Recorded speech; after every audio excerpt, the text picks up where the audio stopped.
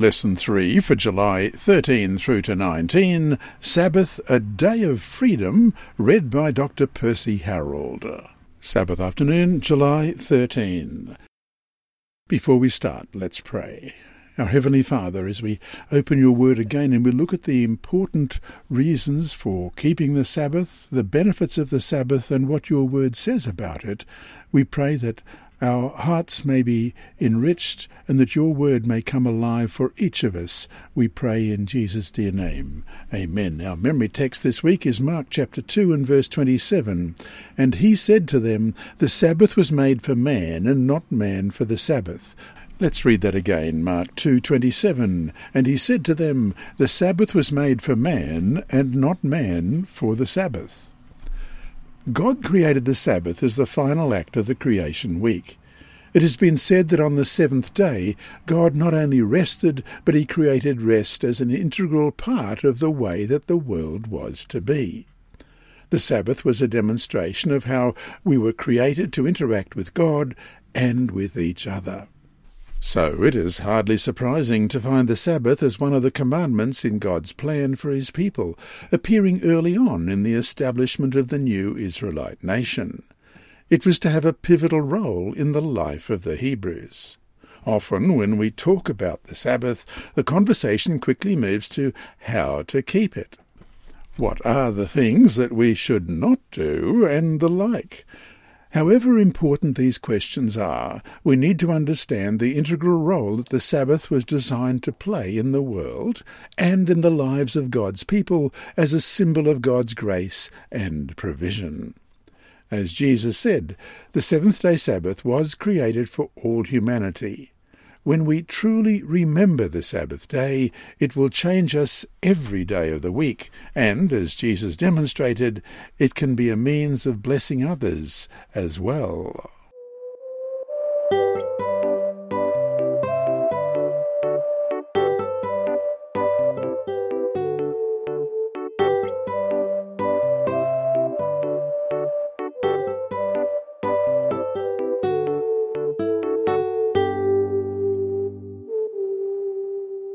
Sunday, July 14, Manna Enough. After generations of slavery and the social degradation that such a condition could inflict on his oppressed people, God sought to lift up the newly freed Israelites, pointing them to a better way of living and giving them laws for the best ordering of their new society. But one of the first parts of this process came in the form of a practical and instructive object lesson.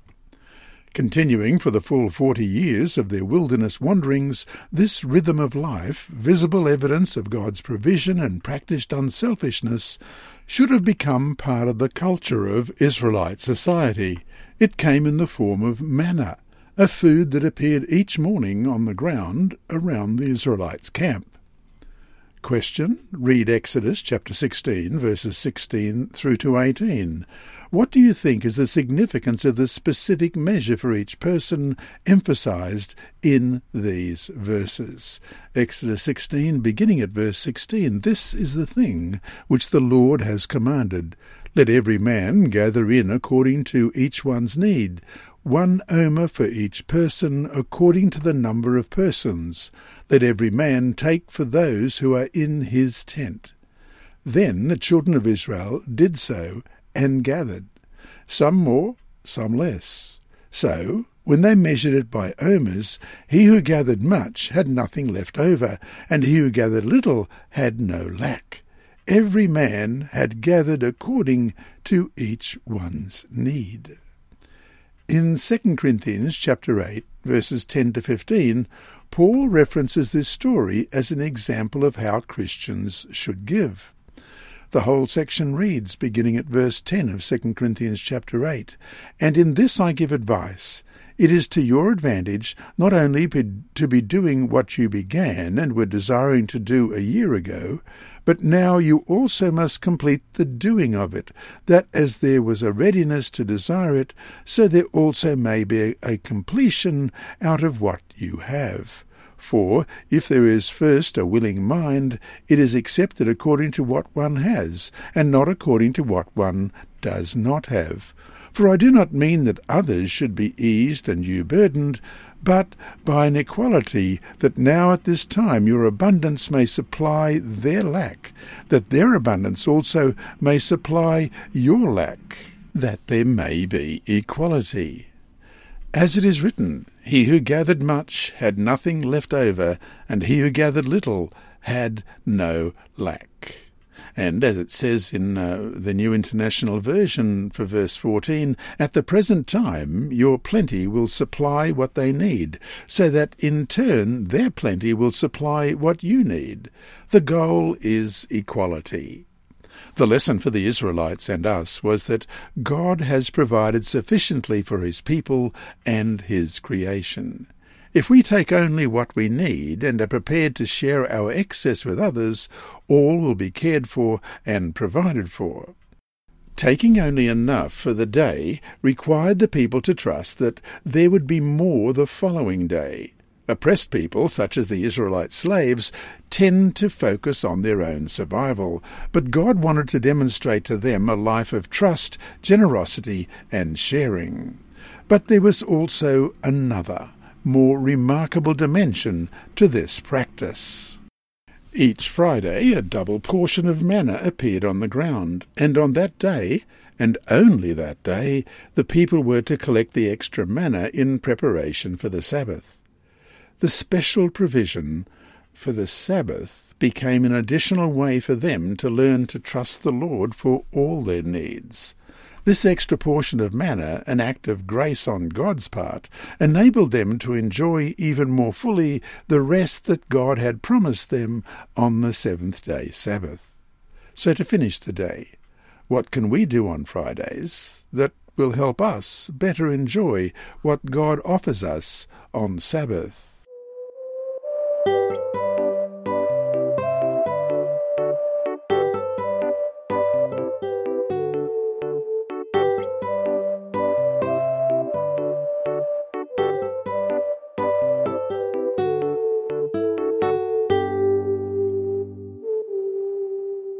Monday, July 15, 2 reasons for Sabbath. Question. Read Exodus chapter 20, verses 8 to 11, and Deuteronomy 5, verses 12 through to 15. How do these two versions of the fourth commandment complement each other? Exodus chapter 20, beginning at verse 8. Remember the Sabbath day to keep it holy. 6 days you shall labour and do all your work, but the seventh day is the Sabbath of the Lord your God.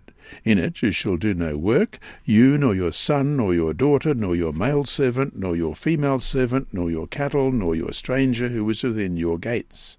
For in 6 days the Lord made the heavens and the earth, the sea, and all that is in them, and rested the seventh day. Therefore the Lord blessed the Sabbath day and hallowed it.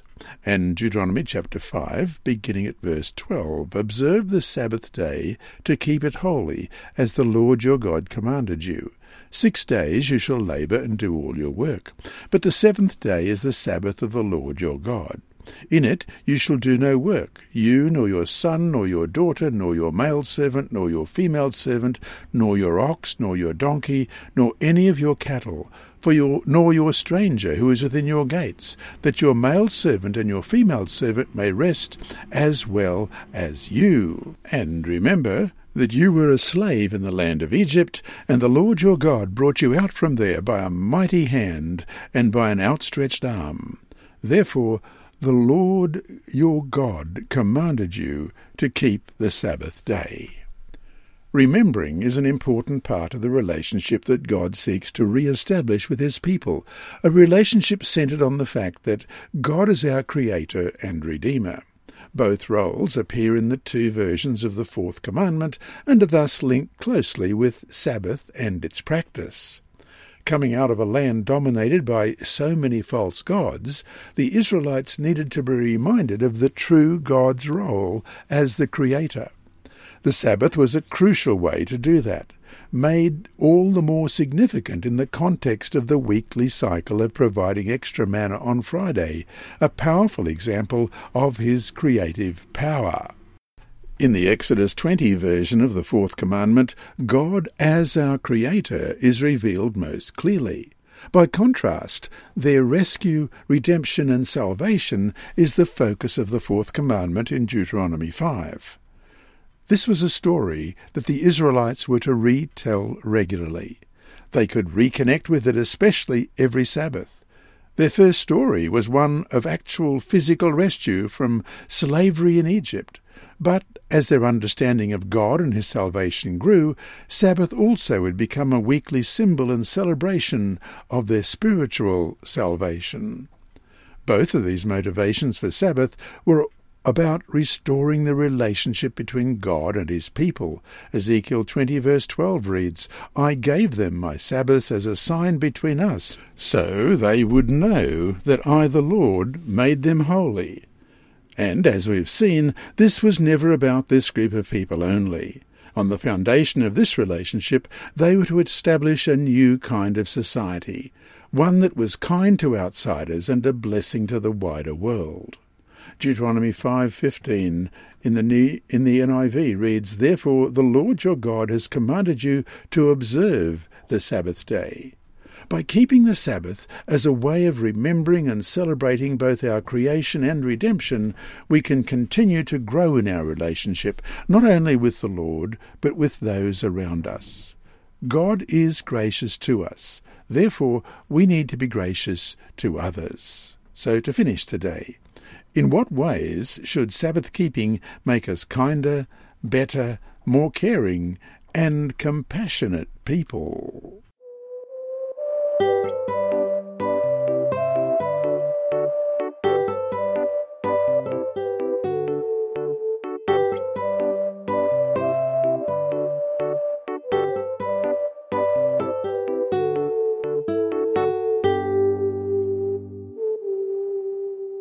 Tuesday, July 16, a day of equality. One of the things obvious from a quick reading of the Ten Commandments in Exodus chapter 20 and Deuteronomy 5 is that the fourth commandment is the most detailed by far. Whereas some of the commandments are recorded in as few as 3 words in some versions, in the Hebrew some can be expressed in only 2 words. The fourth commandment gives space to the why, how, and who of remembering the Sabbath day. Question. Read Exodus 20 verses 8 to 11 again. What does it say about the servants and strangers, even animals, and what does it mean? Exodus 20, beginning at verse 8, "Remember the Sabbath day to keep it holy. 6 days you shall labour and do all your work, but the 7th day is the Sabbath of the Lord your God. In it you shall do no work, you, nor your son, nor your daughter, nor your male servant, nor your female servant, nor your cattle, nor your stranger who is within your gates. For in 6 days the Lord made the heavens and the earth, the sea, and all that is in them, and rested the 7th day. Therefore the Lord blessed the Sabbath day, and hallowed it." Notable among these Sabbath details is the focus on others. S.K. Tonstad argues that this kind of command is unique among all the cultures of the world. The Sabbath commandment, he explains, prioritizes from the bottom up and not from the top looking down, giving first considerations to the weakest and most vulnerable members of society, those who need rest the most. The slave, the resident alien, and the beast of burden are singled out for special mention. In the rest of the 7th day, the underprivileged, even mute animals, find an ally. That's from The Lost Meaning of the Seventh Day, published by Andrews University Press in 2009, pages 126 and 127. The commandment has a special focus on urging that the Sabbath is a day to be enjoyed by everyone. In the light of the Sabbath, we are all equal. If you are an employer during the week, you have no authority to make your employees work on Sabbath, and that's because God gave them, too, a day of rest. If you are an employee or even a slave for the rest of your days, the Sabbath reminds you that you are equally created and redeemed by God, and God invites you to celebrate in ways other than your usual duties. Even those outside the Sabbath-keeping people, any foreigner residing in your towns, it says in verse 10, should benefit from the Sabbath. This idea would have been a remarkable change of perspective for the Israelites, fresh from their own experiences of slavery and marginalization. Now that they were to be established in a new land, God did not want them to adopt the habits of their former oppressors. As well as giving them detailed laws for their society, He gave them, all of us actually, a weekly reminder, in a powerful way, of just how equal we all are before God. So to finish the day, how can you share the Sabbath in your community? Meaning, how can others in your community benefit from your Sabbath keeping?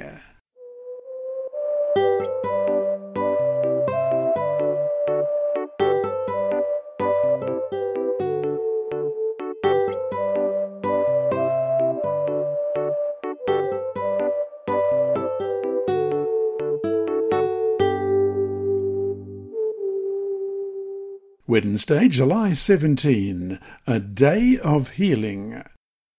While the original vision for the Sabbath and Sabbath-keeping was broad and inclusive, the Sabbath had become something quite different for many of the religious leaders by the time Jesus came to earth. Instead of a day of freedom and equality, Sabbath had become a day of human traditional rules and restrictions. In his day, Jesus stood out against such attitudes, especially as they were imposed on others. How interesting that he did this most significantly by performing a number of healings on Sabbath. It seems that Jesus intentionally performed these miracles on Sabbath as opposed to any other day to demonstrate something important about what the Sabbath should be. Often in these stories, Jesus made comments about the appropriateness of healing on Sabbath, and often the Pharisees used his statements as an excuse to further their plots to have Jesus killed. Question. Read the stories of Jesus' Sabbath healings in Matthew 12, Mark 1, Mark 3, and John 9. What are the most significant things you notice in these stories? First of all, Matthew 12, verses 9 through to 13. Now, when he had departed from there, he went into their synagogue, and behold, there was a man who had a withered hand. And they asked him, saying, Is it lawful to heal on the Sabbath? That they might accuse him. Then he said to them, What man is there among you who has one sheep, and if it falls into a pit on the Sabbath, will not lay hold of it and lift it out? Of how much more value then is a man than a sheep? Therefore it is lawful to do good on the Sabbath. Then he said to the man, Stretch out your hand. And he stretched it out, and it was restored as whole as the other. And Mark 1, beginning at verse 21 through to 26. Then they went into Capernaum, and immediately on the Sabbath he entered the synagogue and taught.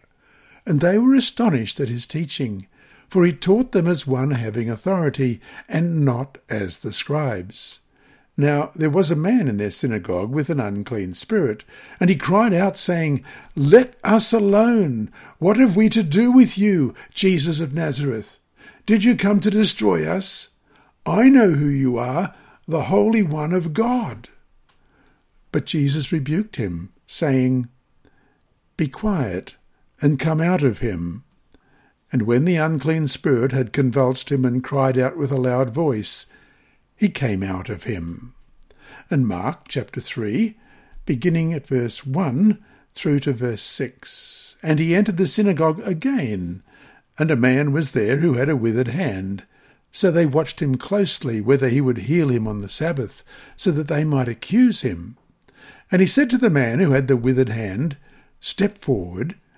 Then he said to them, Is it lawful on the Sabbath to do good or to do evil, to save life or to kill?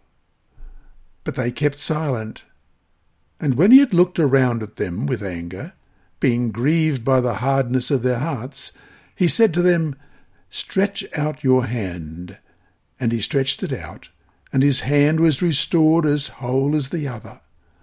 Then the Pharisees went out and immediately plotted with the Herodians against him, how they might destroy him. And in John chapter 9, verses 1 through to 16. Now, as Jesus passed by, he saw a man who was blind from birth. And his disciples asked him, saying, "Rabbi, who sinned, this man or his parents, that he was born blind?" Jesus answered, "Neither this man nor his parents sinned, but that the works of God should be revealed in him. I must work the works of him who sent me while it is day. The night is coming when no one can work. As long as I am in the world, I am the light of the world." When he had said these things, he spat on the ground and made clay with the saliva, and he anointed the eyes of the blind man with the clay. And he said to him, "Go wash in the pool of Siloam," which is translated sent. So he went and washed and came back seeing. Therefore the neighbours and those who previously had seen that he was blind said, "Is not this he who sat and begged?" Some said, "This is he." Others said, "He is like him." He said, "I am he." Therefore they said to him, "How were your eyes opened?" He answered and said, "A man called Jesus made clay and anointed my eyes, and said to me, 'Go to the pool of Siloam and wash.' So I went and washed, and I received sight." Then they said to him, "Where is he?" He said, "I do not know." They brought him, who formerly was blind, to the Pharisees.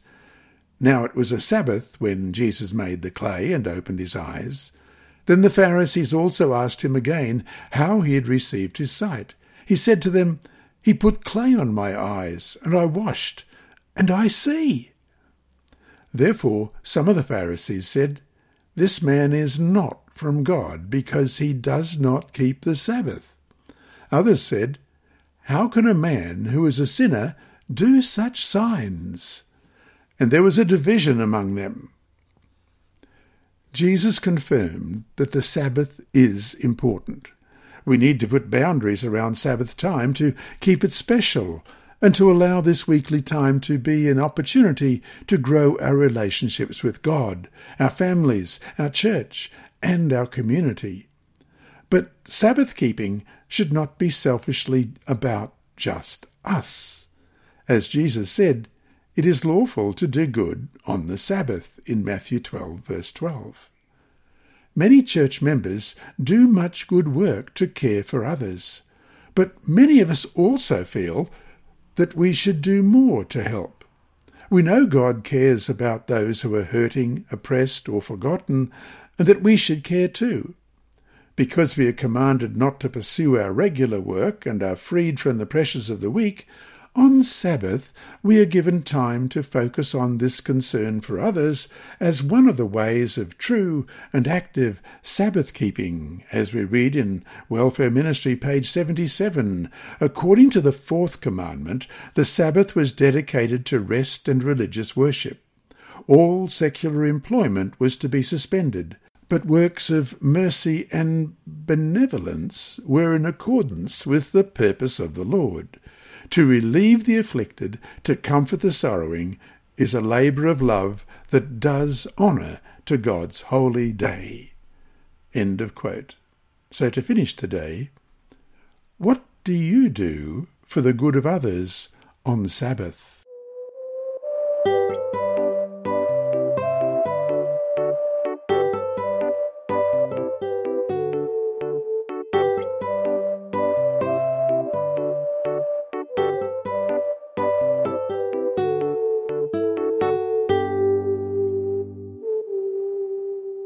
Thursday, July 18, Sabbath rest for the land.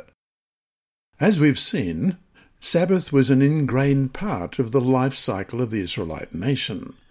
But the Sabbath principle was not just about a day each week. It also included a special rest every 7th year, culminating in the year of Jubilee after 7 sets of 7 years, meaning every 50th year. Question. Read Leviticus chapter 25, verses 1 through 7. What is remarkable about this kind of instruction? In what possible ways could you incorporate this kind of principle into your life and work? Leviticus chapter 25, verses 1 to 7. And the Lord spoke to Moses on Mount Sinai, saying, Speak to the children of Israel, and say to them, When you come into the land which I give you, then the land shall keep a Sabbath to the Lord. 6 years you shall sow your field, and 6 years you shall prune your vineyard, and gather its fruit. But in the 7th year there shall be a Sabbath of solemn rest for the land, a Sabbath to the Lord. You shall neither sow your field nor prune your vineyard. What grows of its own accord of your harvest you shall not reap, nor gather the grapes of your untended vine, for it is a year of rest for the land. And the Sabbath produce of the land shall be food for you, your male and female servants, your hired men, and the stranger who dwells with you, for your livestock and the beasts that are in your land, all its produce shall be for food. The Sabbath year allowed the farmland to lie fallow for the year. It is a remarkable act of stewarding the land, and the wisdom of this as an agricultural practice has been recognized widely. The 7th year was significantly for slaves also. We'll look at that in Exodus 21, verses 1 to 11. Now these are the judgments which you shall set before them. If you buy a Hebrew servant, he shall serve 6 years, and in the 7th he shall go out free and pay nothing. If he comes in by himself, he shall go out by himself. If he comes in married, then his wife shall go out with him. If his master has given him a wife, and she has borne him sons and daughters, the wife and her children shall be her master's, and he shall go out by himself. But if the servant plainly says, I love my master, my wife, and my children, I will not go out free, then his master shall bring him to the judges. He shall also bring him to the door, or to the doorpost, and his master shall pierce his ear with an awl, and he shall serve him for ever. And if a man sells his daughter to be a female slave, she shall not go out as the male slaves do. If she does not please her master, who has betrothed her to himself, then he shall let her be redeemed. He shall have no right to sell her to a foreign people, since he has dealt deceitfully with her. And if he has betrothed her to his son, he shall deal with her according to the custom of daughters. If he takes another wife, he shall not diminish her food, her clothing, and her marriage rights. And if he does not do these 3 for her, then she shall go out free without paying money. In the event that any of the Israelites became so indebted as to sell themselves into slavery, they were to be freed in the 7th year. Similarly, outstanding debts were to be cancelled at the end of the 7th year, as we read in Deuteronomy 15, verses 1 through 11. At the end of every 7 years you shall grant a release of debts, and this is the form of the release. Every creditor who has lent anything to his neighbour shall release it.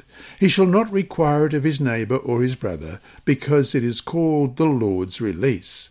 Of a foreigner he may require it, but you shall give up your claim to what is owed by your brother, except when there may be no poor among you.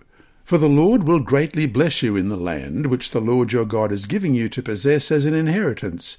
Only if you carefully obey the voice of the Lord your God, to observe with care all these commandments which I command you today. For the Lord your God will bless you just as he promised you. You shall lend to many nations, but you shall not borrow. You shall reign over many nations, but they shall not reign over you. If there is among you a poor man of your brethren within any of the gates in your land, which the Lord your God is giving you, you shall not harden your heart, nor shut your hand from your poor brother, but you shall open your hand wide to him, and willingly lend him sufficient for his need, whatever he needs. Beware lest there be a wicked thought in your heart, saying, The 7th year, the year of release, is at hand. And your eye be evil against your poor brother, and you give him nothing, and he cry out to the Lord against you, and it becomes sin among you. You shall surely give to him, and your heart shall not be grieved when you give to him, because for this thing the Lord your God will bless you in all your works, and in all to which you put your hand. For the poor will never cease from the land. Therefore I command you, saying, You shall open your hand wide to your brother, to your poor and your needy, in your land.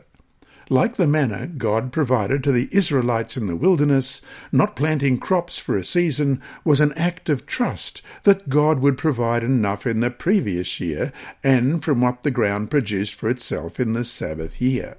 Similarly, to release slaves and cancel debts was an act of mercy, but also an act of trust in the power of God to provide for our needs. In a sense, the people needed to learn that they didn't have to oppress others in order to provide for themselves. The principles and pattern of the Sabbath were to be closely tied to the structure of the Israelite society as a whole.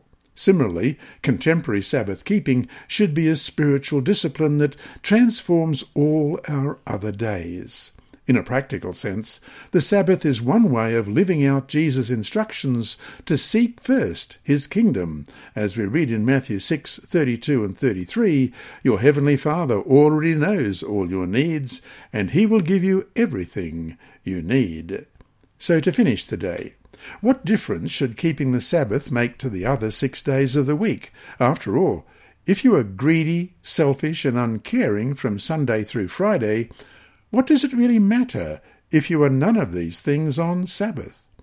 Or, truly, you can not be those things on Sabbath, even if you are that way the rest of the week.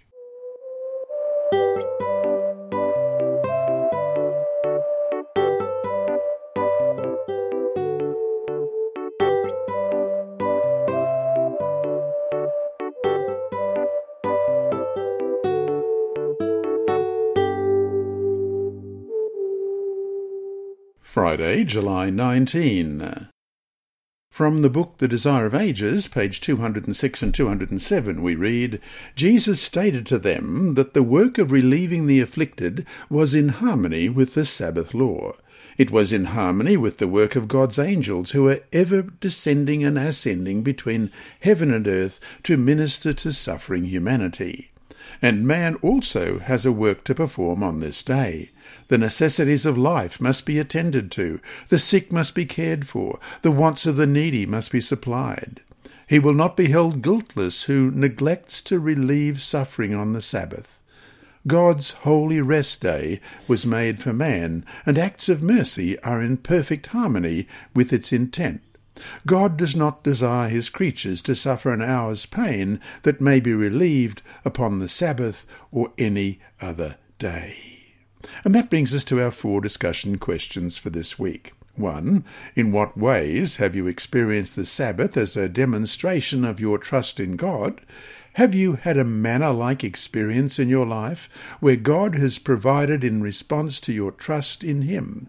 If so, share it with the class and tell them what you have learned.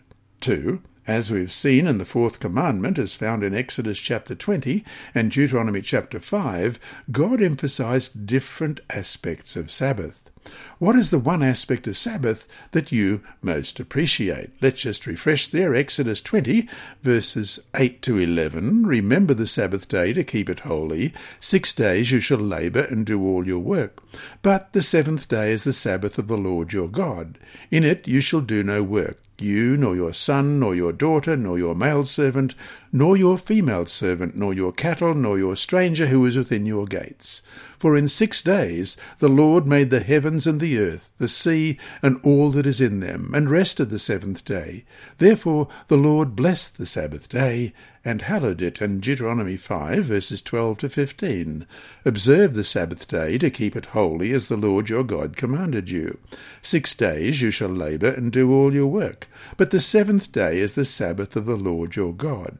In it you shall do no work, you, nor your son, nor your daughter, nor your male servant, nor your female servant, nor your ox, nor your donkey, nor any of your cattle, nor your stranger who is within your gates, that your male servant and your female servant may rest as well as you. And remember that you were a slave in the land of Egypt, and the Lord your God brought you out from there by the mighty hand and by an outstretched arm. Therefore the Lord your God commanded you to keep the Sabbath day. 3. In class or individually, brainstorm some ways you can share the blessings and benefits of the Sabbath in your community. 4. What are some of the ways the Sabbath changes your life? Are there other parts of your life in which the patterns and principles of the Sabbath should have a greater impact? And to summarize this week's lesson, God gave the Sabbath as a way of remembering creation and redemption, but it also has many practical benefits. It teaches us to trust in God's provision for us, it teaches us to practice equality, and it can become a spiritual discipline that can transform all our relationships. Jesus demonstrated his ideal for the Sabbath by healing the sick and emphasizing the Sabbath as a day to benefit those in need.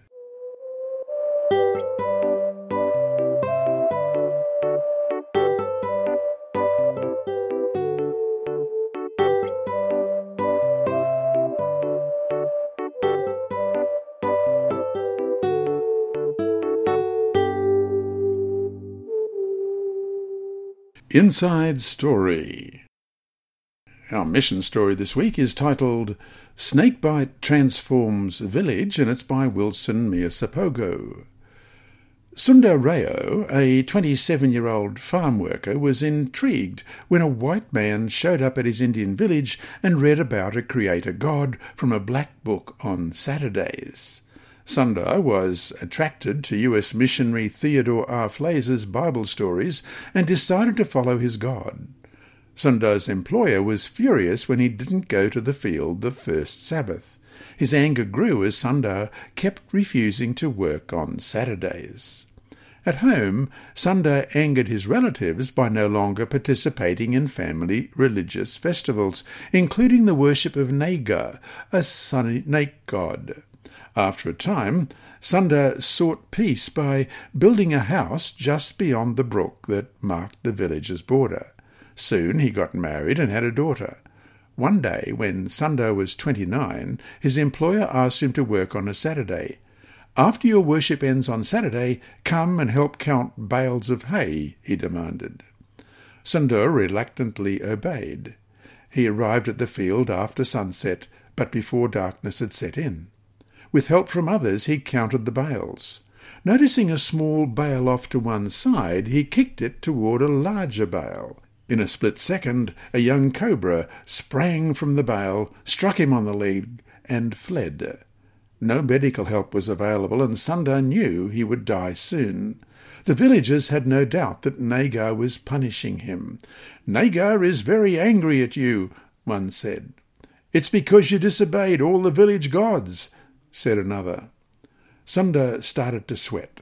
Formerly estranged family members gathered around him and wept. The village waited for him to close his eyes and die. But nothing happened. A snakebite specialist was summoned to check his leg. He was astounded at what he found. He declared that the cobra had struck Sundar with the top of his mouth, not with the poisonous fangs, and had fled in fright without trying to bite a second time. The next day, the villagers were amazed to see that Sundar was healthy and happy. "The protection of the white man's God has saved him from the cobra bite," they said. From that moment, in 1957, many villages joined Sunda in keeping the Sabbath. 5 years after the snakebite, I was born to Sunda. Today, Gudam Madhavaram is an Adventist village. It has produced 40 pastors and Bible workers and many educators and health professionals. On Saturdays, the whole village stops to worship the Creator God. This is the power of God, who turned a snakebite into a blessing. And Wilson Miasapogu is Executive Secretary of the Seventh-day Adventist Church's Southern Asia Division, whose territory includes India. His father died in 2017 at the age of 77. You have been listening to a reading of the Adult Sabbath School Bible Study Guide by Dr. Percy Harold from Queensland, Australia. This service is brought to you by Hope Channel, the Sabbath School Department, and Christian Services for the Blind. Remember, God is always faithful.